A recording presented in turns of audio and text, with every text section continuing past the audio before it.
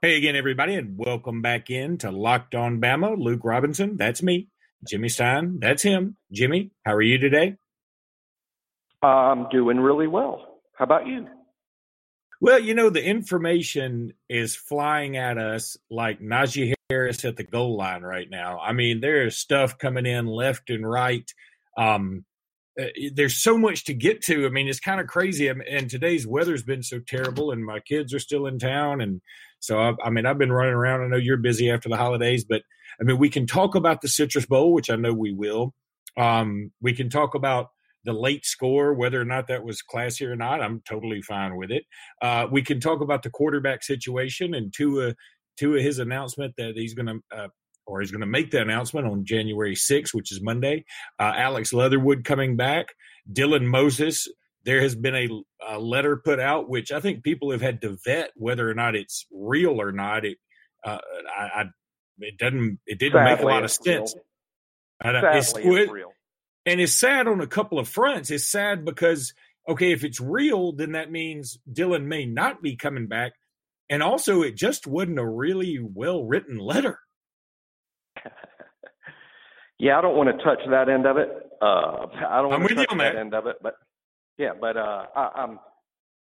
I wouldn't assume a whole lot. Fans that read that and are concerned, I would still say odds are Dylan Moses will be returning to Alabama. I don't think we need to panic about that just yet, but I think more needs to be known. But I'm just piecing stuff together here. But it appears to me, from talking to people, reading that letter a few times, and researching a little bit, it appears that Dylan's dad bought one of those loss of value policies. Alabama does not buy that for their players.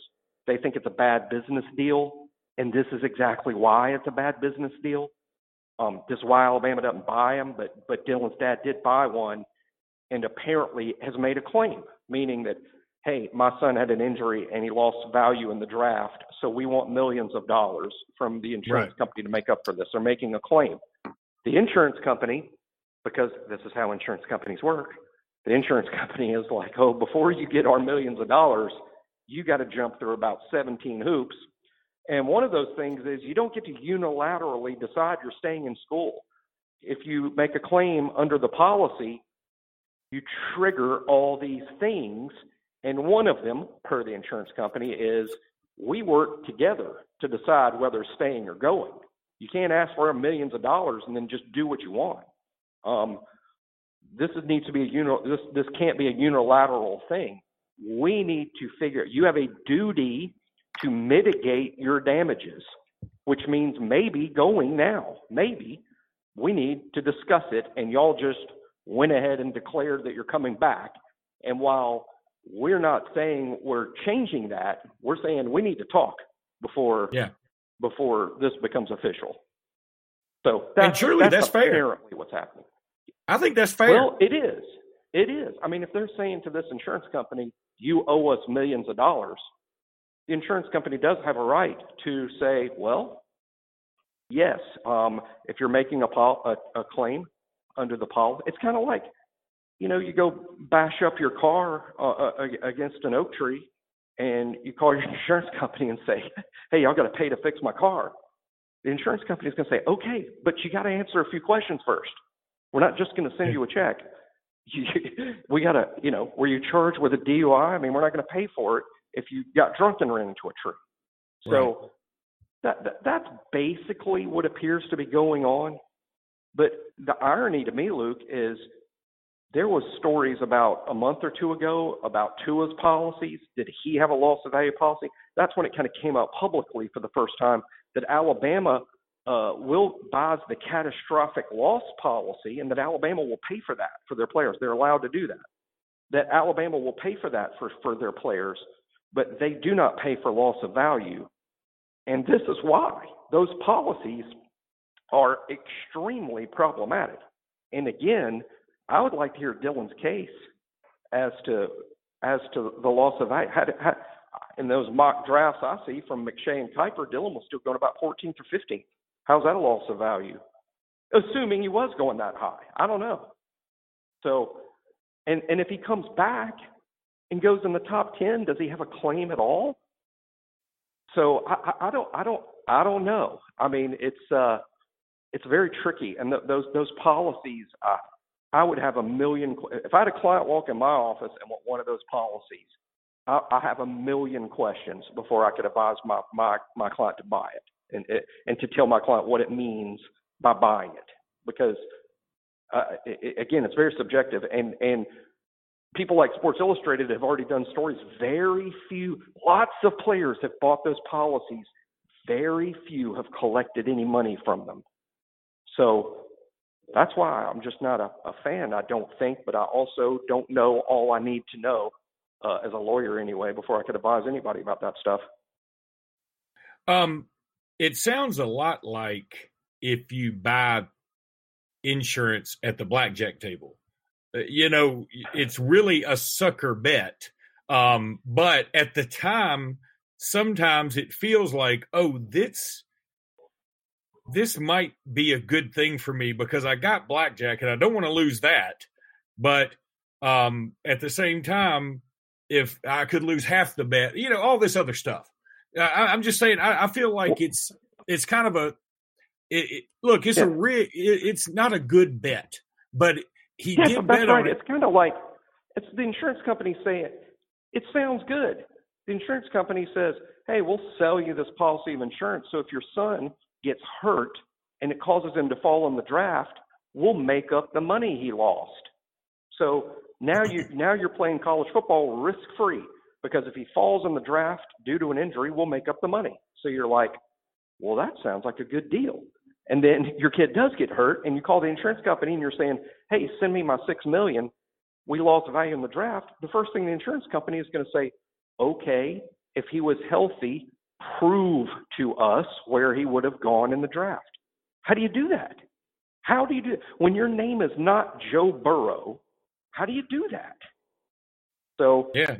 Anyway, that's just I don't understand it, and it's sort of my business to understand it, and I don't, which shows how really complicated this stuff is. Anybody that tries to tell you this stuff is simple doesn't know what they're talking about. Yeah, it's certainly not simple, and while I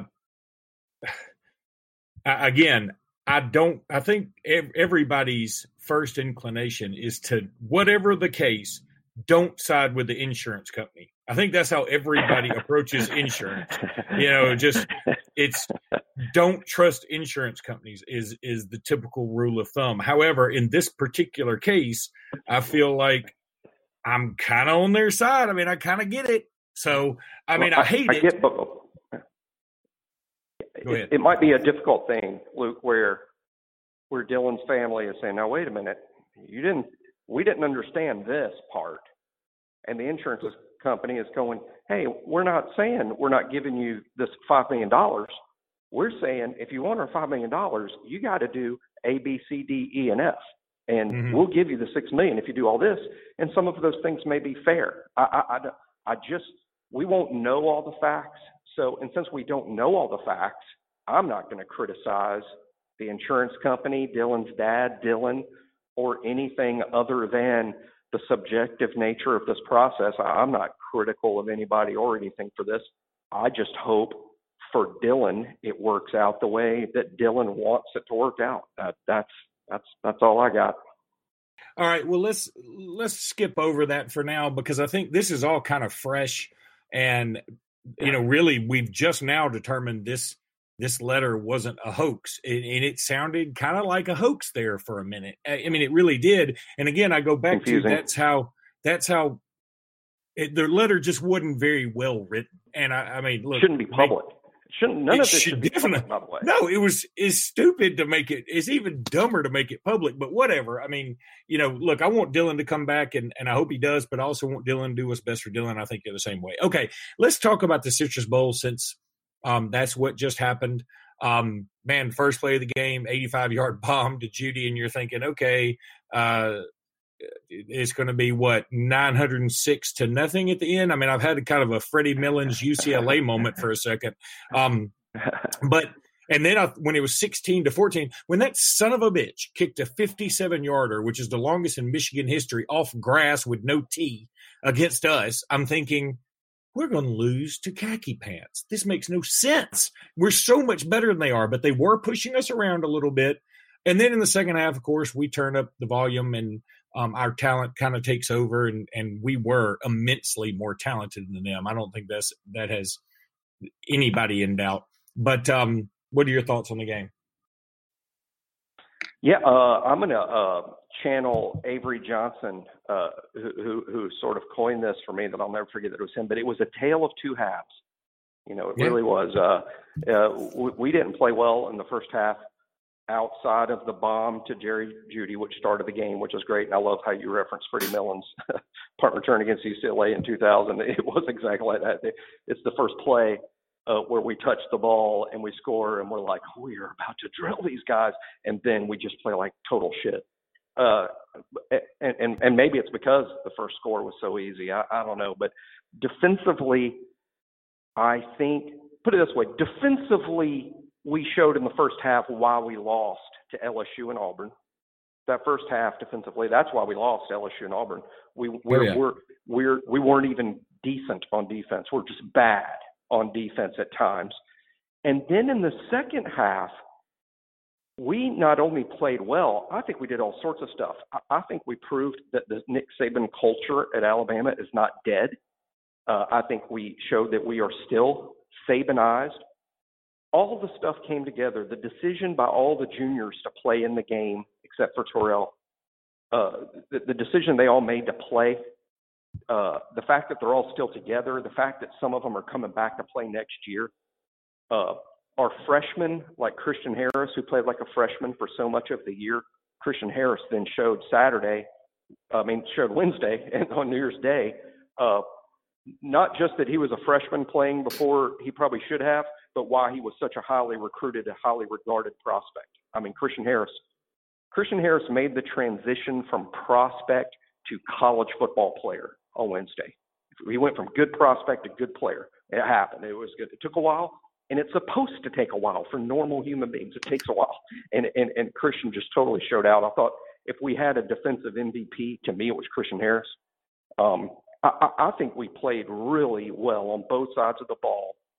And while this summer is likely to be spent discussing Tua's health and how incredible it is that Tua is going to play a senior year at Alabama, and it's also going to be the summer of Bryce Young, like, oh, we have maybe the most talented quarterback we've ever signed showing up. We can't wait to see him.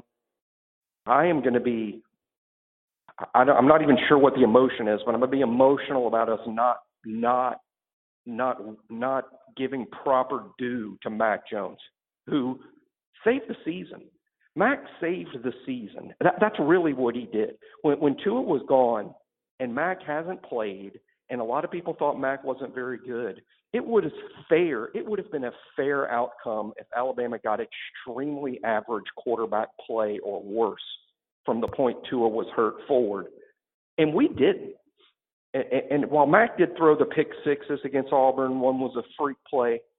While he did, and while that was a tough environment, Mac played well at Auburn. I would even tell you he played better than Bo Nix did.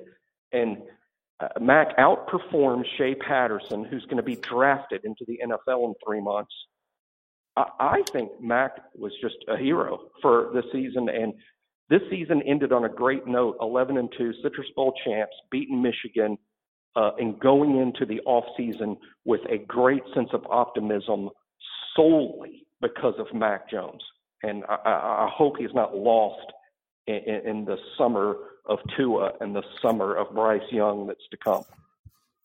No, I agree. And that's one of the topics I had written down here was the Bryce Young, Tua Tagovailoa, who I would say at this point, it would be shocking if he didn't come back on Monday. The Bryce Young, Tua Tagovailoa, Taulia Tagovailoa, and Mac Jones four-way. Sorry, I need a better way to say that. Coming up this spring. And look, here's the thing. I wouldn't blame either of Taulia or Mac Jones for transferring. I would totally get it. Yeah. Talia, I probably wouldn't understand quite as much just because his brother's there and he would have to sit a year. But Mac, well, he might not have to sit a year. Who knows? I mean, who knows what the not anymore. Mac Jones has graduated, and so he'll be able to go anywhere and do anything if he wanted to. And if Tua's coming back, I would probably say to Mac Jones, hey, look, the move is taking my crimson colored glasses off. The move is for you to go somewhere else and maybe go somewhere like an Oregon that's going to be losing Justin Herbert, or God forbid, somewhere like a USC, which that doesn't make sense because they have some young quarterbacks. But, maybe somewhere like a Texas that's losing Sam Ehlinger, aren't they? Or are they not? No, Ehlinger comes back. He comes back, okay. Top of my head, maybe where he could go that could really hurt us would be LSU or Georgia. Yeah. We don't need him in LSU or Georgia. No, that would they're suck. both losing their quarterbacks, No, that would really suck. I don't, and hopefully he wouldn't do that. I mean, he needs to do his best for him. And if he were, I got to say, if I were him and LSU came knocking on my door and Joe Brady's still coaching quarterbacks over there, I'd take a long look at it. And my God, Gertie would be actually, if he wants to go somewhere and be a starter next year. I mean, if he's going because he wants to play and be a starter and play for a good my first piece of advice to him would be Florida State. Go play for Mike Norvell. Yeah. I mean, it's close to home. Norvell's going to build a new culture and a new attitude at Florida State. They got decent pieces around him. He likely won't be in the playoffs, but he would be a quarterback of a traditional powerhouse, close to home, have some talent to throw to, a good new head coach that people are going to get behind. I would tell him to consider that. But that being said, this is an Alabama show, and I don't think Mac's going anywhere. I really don't. Tua back, Tua not back. I don't think Mac's going anywhere this year. He's a Gump, and I mean that as the highest compliment. So are we. He loves Alabama. I think he likes being there. I really don't think that Mac is going anywhere. Well, here's the other side of that. I mean, you do make a point. Why couldn't he just mark Matt Barkley this thing, who I think he's still playing in the NFL, right? Didn't he start the other day for somebody? He might still be in the NFL. So you're saying just go pro? That would be. He is draft eligible. I didn't even think about that. That would be fascinating. That would be fascinating. No, what you're saying about Matt Barkley is just ride it out, be the backup, and then take your chances at the NFL, even though you were never a starter. That might be an idea, but heck, he's a starter. The NFL now has 3 full games of film. He's a smart guy, graduated with 4.0 GPA. Heck, get out while the getting's good. And it's not a great, deep court. Put it this way. Shea Patterson's going to be at the Senior Bowl. I think he's a projected 4th, 5th round pick. If Shea Patterson's a 4th or 5th round pick, why isn't Mac?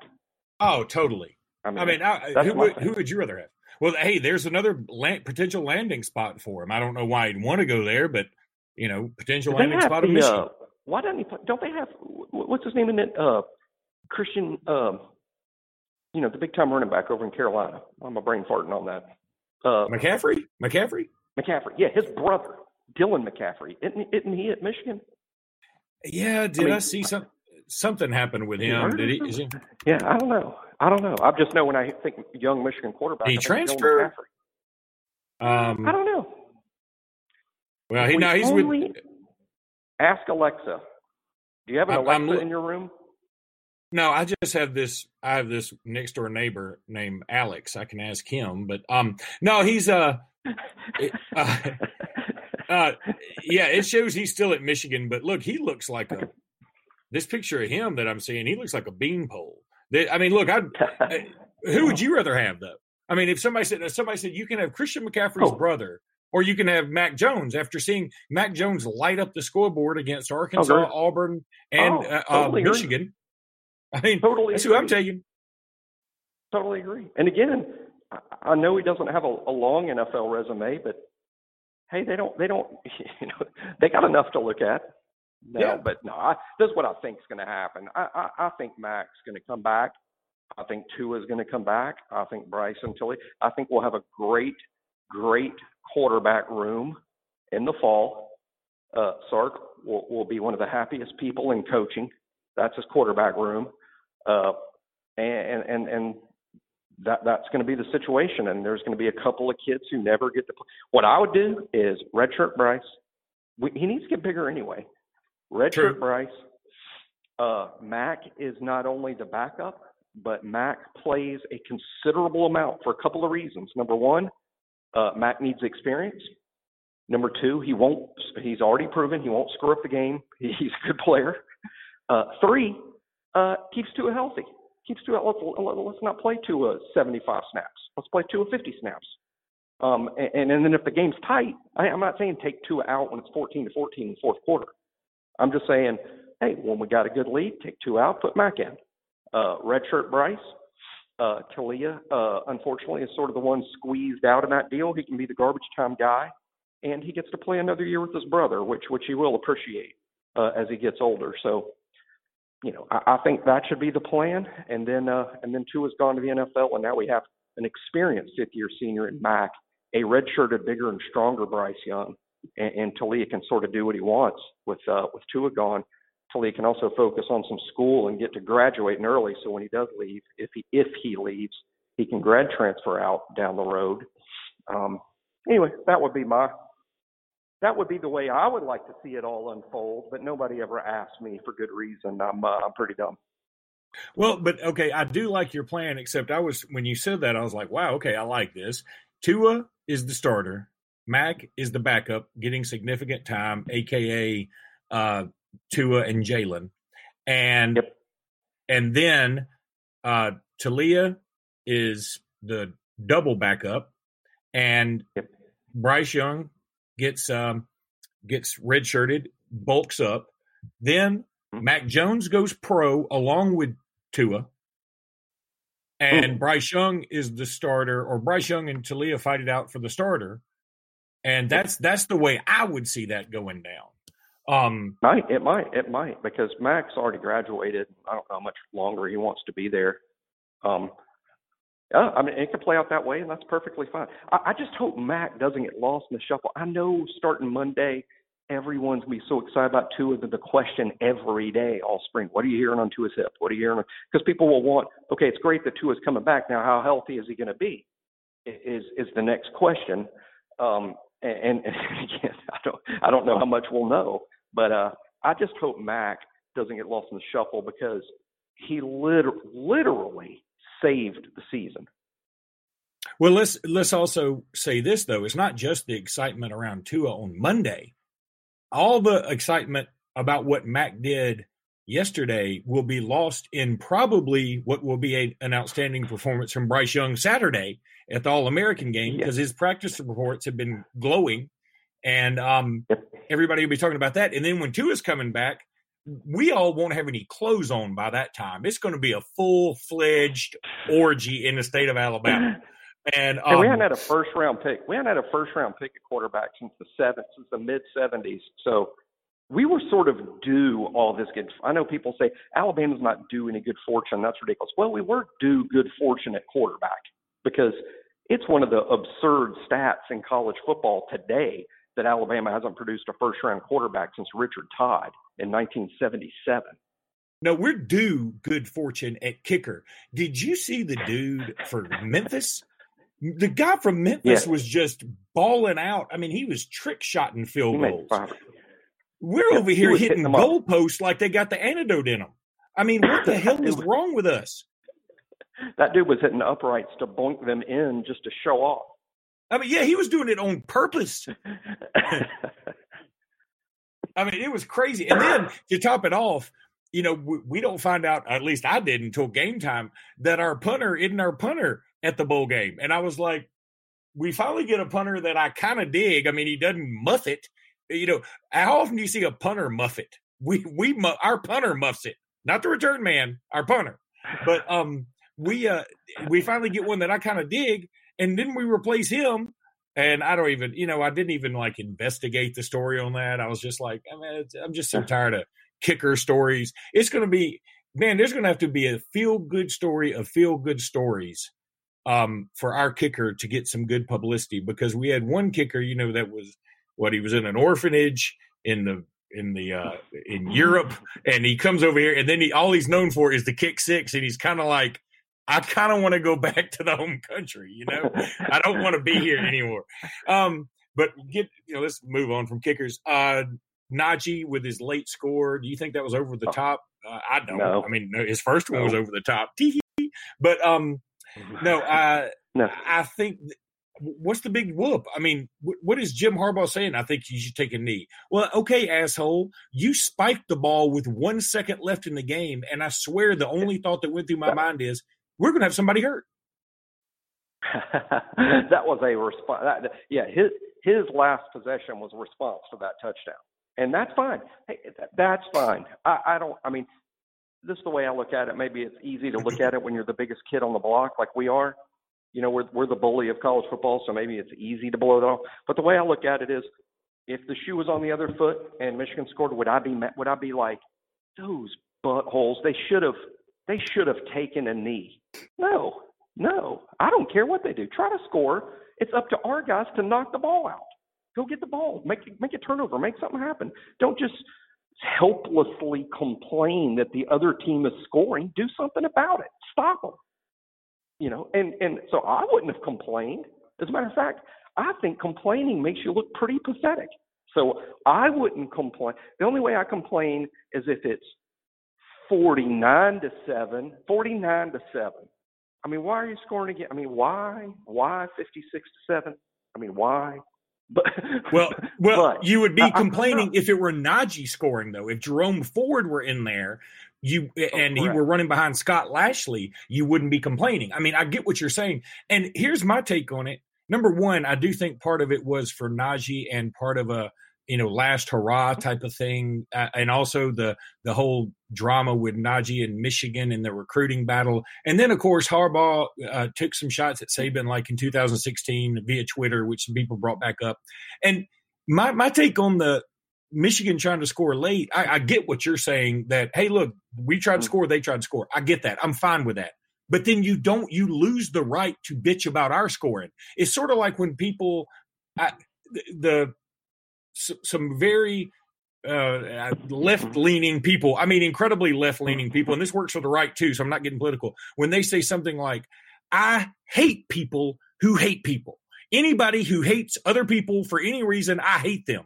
I'm like, well, you can't say that and have it both work. You know what I mean? It's the hate doesn't equal the hate, the more hate and whatever.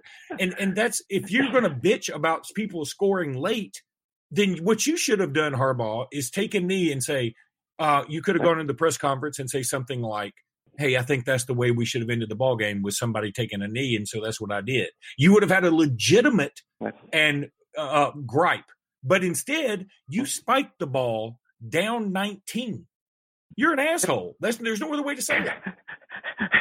And then we picked off. But see, the beauty of it is we picked off the ball. We were at one more interception. Now, Shea Patterson's career ends with an interception. We picked off the ball, and that's why. But didn't they call it incomplete, Jimmy? Didn't they call it incomplete? Did they? I'm pretty sure they said it was incomplete. Well, I got to check the stats. I remember thinking, we intercepted him. No, it wasn't Maiden. It was Job. It was Job. It was Job. I thought. Now, I'll tell you this. Once his hands got on the ball, I probably stood up, threw up my arms, erupted, sent, a splatter of beer across my poor mom's couch. I probably celebrated and stopped looking at the TV. So if they ruled it incomplete, maybe that I admittedly stopped paying attention. Well, I say that, and I'm looking for the ESPN stats here, and. Okay, they do give Josh Jobe credit for an interception. I guess they called it complete. I saw the official do the incomplete sign. Somebody else must, because I was pissed off about it. So somebody else must have come in and said it was complete, as if it mattered. It didn't matter. I'm glad Josh Jobe gets that pick, but I swear I thought them show incomplete. So, hey, kudos to you for paying more attention than me while you're drunk. Well, I barely was. I barely was. As a matter of fact, it was my fault. We kind of got off to a slow start. I overdid it. New Year's Eve. Imagine that. I overdid it. So I usually have my pregame beers and stuff, and then I actually did not drink any beer at all in the first quarter. That's a very rare thing. That's on you. It is on me. So I didn't drink it. And then we played such a bad first quarter it was brought to my attention by everyone in the room that I was screwing it up for everybody. So even though I still felt bad from the previous night's champagne extravaganza, I headed to the garage to fish out a winner from the beer fridge, and then we won. So that's on me too, I guess. So yay me. We did have a pretty funny story.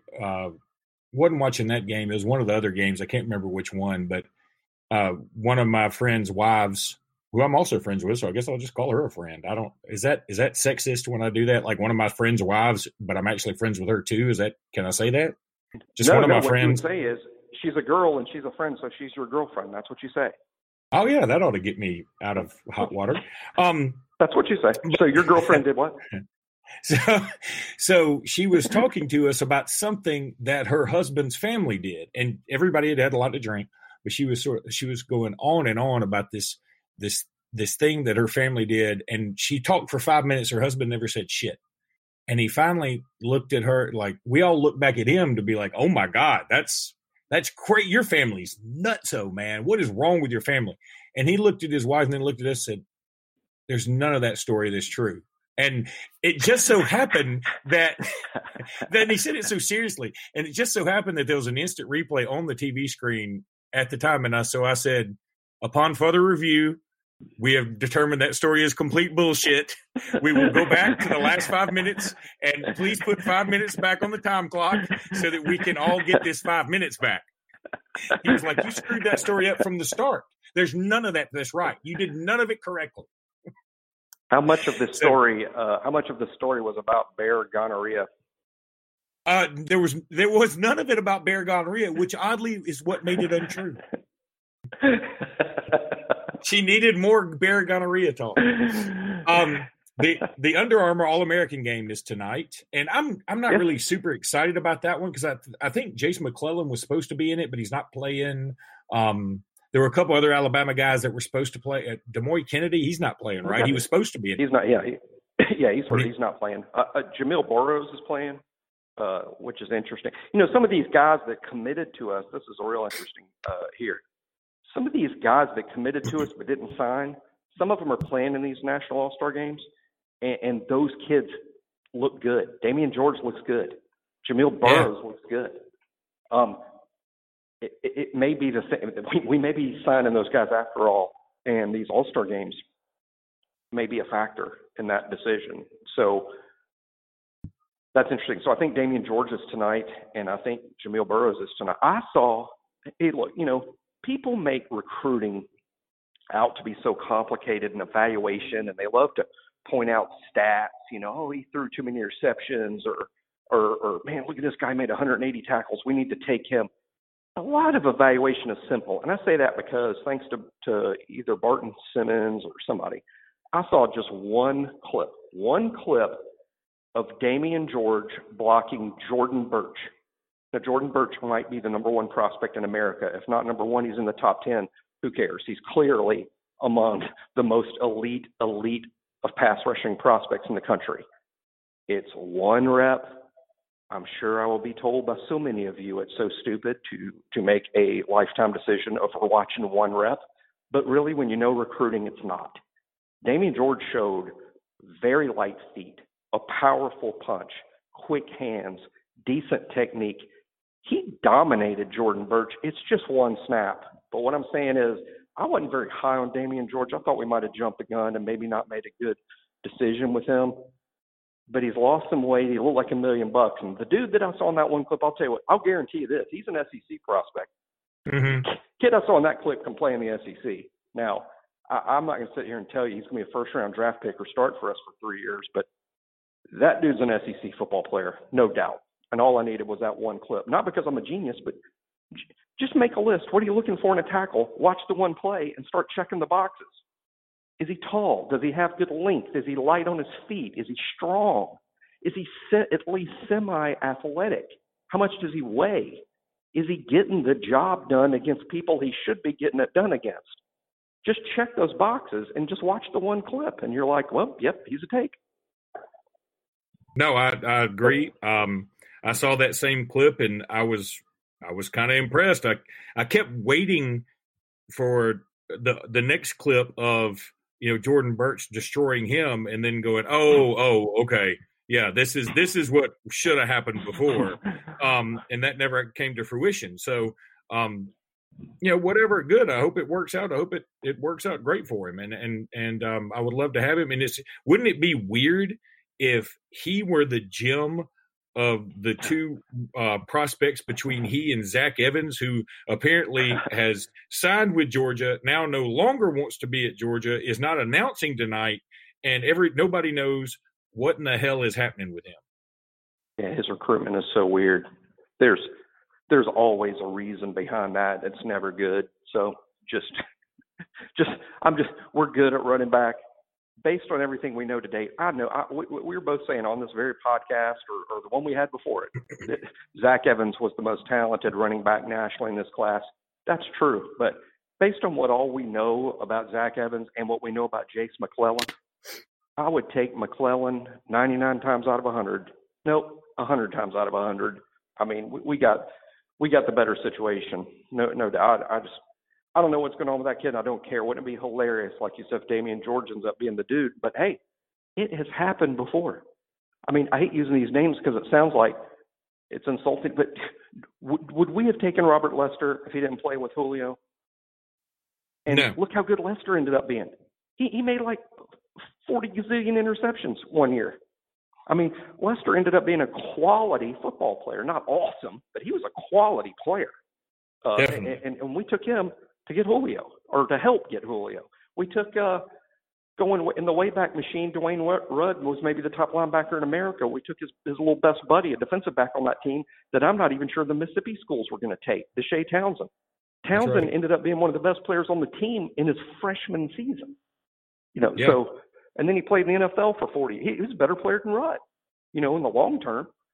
So it's happened so many times. That younger Kim Dichie kid, or the older Kim Dichie kid, before he went crazy, he was an impactful player at Ole Miss, and we know why they took him, to get the other kid. So it does happen. You can't count on it. It's dumb to count on it. You can't say, well, here's a great kid and a crappy kid. Let's take the crappy kid and because we know he'll end up being better anyway. Well, then he wouldn't be crappy.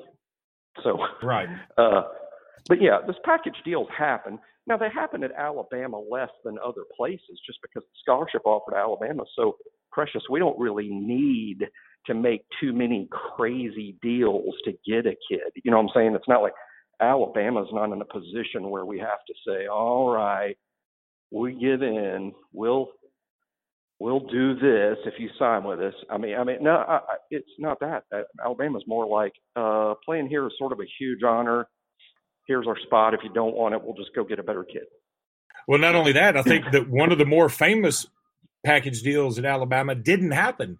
Keenan Allen and his brother, who was the quarterback at Buffalo, that we wouldn't take. And can you imagine Keenan Allen on an Alabama team? Holy jamoles. I mean, he was remarkable. He's still remarkable. And we didn't take his brother, and California did. And he's off to California. And he did well at California. Don't get me wrong. But, I mean, he was great, but he wasn't a household name. If Keenan Allen played Alabama, he might have won a Heisman. Yeah, no doubt. And I think we're recruiting him to play defense. I think he wanted to play defense, frankly. That's my recollection of it, but boy, that was a while back now. But yeah, Keenan had a heck of a career. And hey, the quarterback that, quote, we didn't want, I'll tell you this, we've had worse. Oh, God, yeah. I don't think the guy would have come here and played too many snaps in meaningful games in the Saban era, but he could play quarterback. He would have been a quality backup at Alabama, no doubt about it. All right, Jimmy, we're about out of time, so we'll say roll tide, and we'll have another podcast for you guys tomorrow sometime. Tomorrow in the manana, and it'll be Friday. We'll do predictions for the Monday night Miami of Ohio Lafayette bowl game. Oh, hell yeah. No. Oh, we'll do some wild card, NFL wild card. I like the NFL, love the NFL, but now that the playoffs are here, I'm all about the National Football League. Oh, man, the playoffs are going to be fun. And then did you see there's supposed to be like this big-time snowstorm in New England? And, Derrick Henry's obviously playing in that game, and that's going to be a lot of fun. Goodness, I'm in. So, yeah, you had me at Derrick Henry. All right, everybody, roll tide. Everybody.